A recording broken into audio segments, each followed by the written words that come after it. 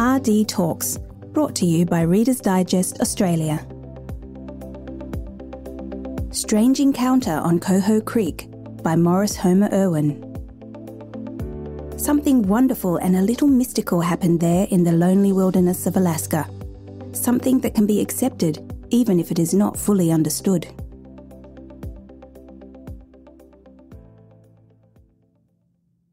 One spring morning many years ago, I had been prospecting for gold along Coho Creek on southeastern Alaska's Kuprianof Island, and as I emerged from a forest of spruce and hemlock, I froze in my tracks.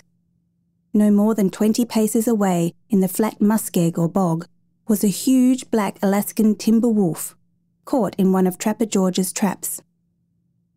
Old George had died the previous week of a heart attack, so the wolf was lucky I had happened along. Yet now, confused and frightened at my approach, the wolf backed away, straining at the trap chain. Then I noticed something else. It was a female, and her teats were full of milk. Somewhere there was a den of hungry pups waiting for their mother. From her appearance, I guessed that she had been trapped only a few days.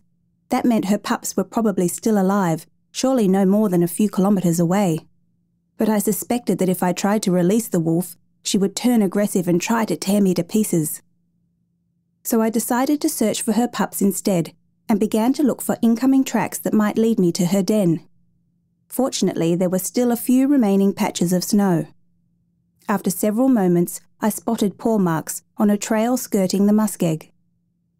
The tracks led 800 metres through the forest, then up a rock-strewn slope. I finally spotted the den at the base of an enormous spruce. There wasn't a sound inside.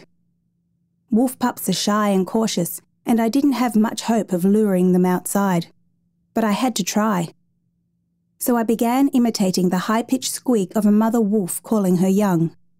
No response. A few moments later, after I tried another call, 4 tiny pups appeared. They couldn't have been more than a few weeks old. I extended my hands and they tentatively suckled at my fingers. Perhaps hunger had helped overcome their natural fear. Then one by one I placed them in a burlap bag and headed back down the slope. When the mother wolf spotted me, she stood erect. Possibly picking up the scent of her young, she let out a high-pitched, plaintive whine. I released the pups and they raced to her. Within seconds they were slurping at her belly. What next, I wondered. The mother wolf was clearly suffering. Yet each time I moved in her direction, a menacing growl rumbled in her throat. With her young to protect, she was becoming belligerent. She needs nourishment, I thought. I have to find her something to eat. I hiked towards Coho Creek and spotted the leg of a winter-killed deer sticking out of a snowbank. I cut off a hind quarter, then returned the remains to nature's icebox. Toting the venison haunch back to the wolf, I whispered in a soothing tone, "Okay, Mother, your dinner is served, but only if you stop growling at me. Come on now, easy." I tossed chunks of venison in her direction. She sniffed them and then gobbled them up. Cutting hemlock boughs, I fashioned a rough shelter for myself and was soon asleep. At dawn, I was awakened by 4 fluffy bundles of fur sniffing at my face and hands. I glanced towards the agitated mother wolf. If I could only win her confidence, I thought. It was her only hope. Over the next few days, I divided my time between prospecting and trying to win the wolf's trust. I talked gently with her, threw her more venison, and played with the pups. Little by little, I kept edging closer, though I was careful to remain beyond the length of her chain. The big animal never took her dark eyes off me. "Come on, Mother," I pleaded. "You want to go back to your friends on the mountain. Relax." At dusk on the 5th day, I delivered her daily fare of venison. "Here's dinner," I said softly as I approached. "Come on, girl, nothing to be afraid of." Suddenly the pups came bounding to me. At least I had their trust.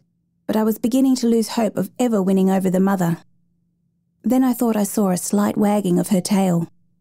I moved within the length of her chain. She remained motionless. My heart in my mouth, I sat down 2 meters from her. One snap of her huge jaws and she could break my arm or my neck. I wrapped my blanket around me and slowly settled onto the cold ground. It was a long time before I fell asleep. I awoke at dawn, stirred by the sound of the pups nursing. Gently, I leaned over and petted them. The mother wolf stiffened. "Good morning, friends," I said tentatively. Then I slowly placed my hand on the wolf's injured leg. She flinched, but made no threatening move. This can't be happening, I thought. Yet it was. I could see that the trap's steel jaws had imprisoned only 2 toes. They were swollen and lacerated, but she wouldn't lose her paw, if I could free her. "Okay," I said. "Just a little longer and we'll have you out of there." I applied pressure. The trap sprang open and the wolf pulled free. Whimpering, she loped about, favouring the injured paw. My experience in the wild suggested the wolf would now gather her pups and vanish into the woods. But cautiously she crept towards me. The pups nipped playfully at their mother as she stopped at my elbow. Slowly she sniffed my hands and arms. Then the wolf began licking my fingers. I was astonished. This went against everything I'd ever heard about timber wolves. Yet strangely, it all seemed so natural.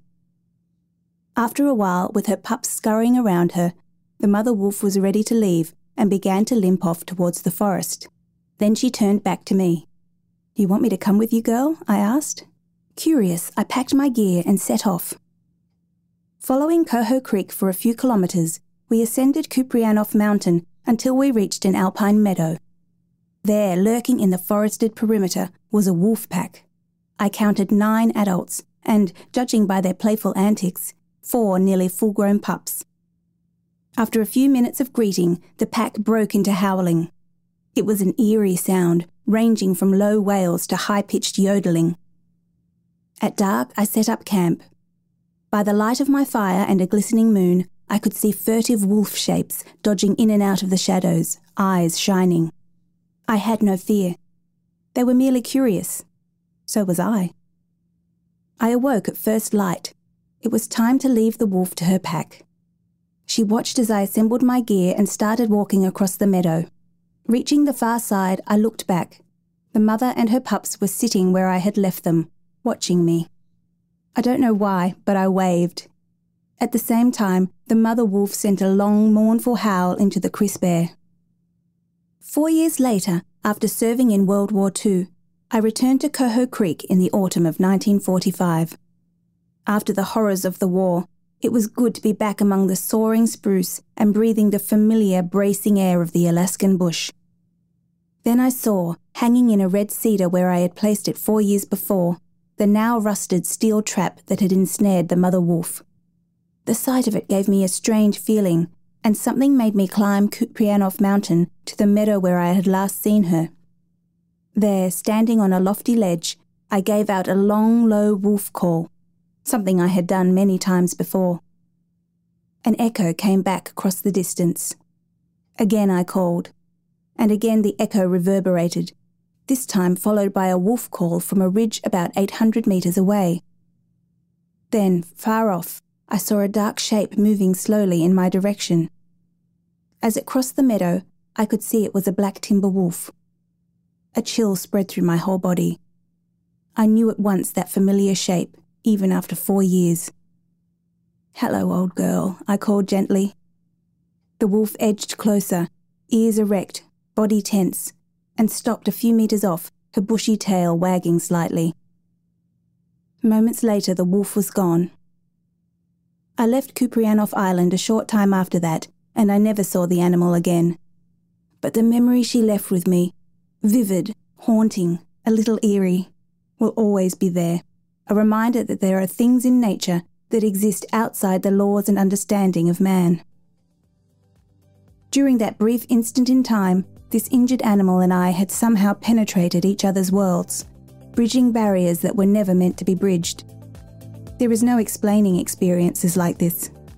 We can only accept them, and because they're tinged with an air of mystery and strangeness, perhaps treasure them all the more. For more RD Talks, visit readersdigest.com.au. Brought to you by Reader's Digest Australia, a division of Direct Publishing.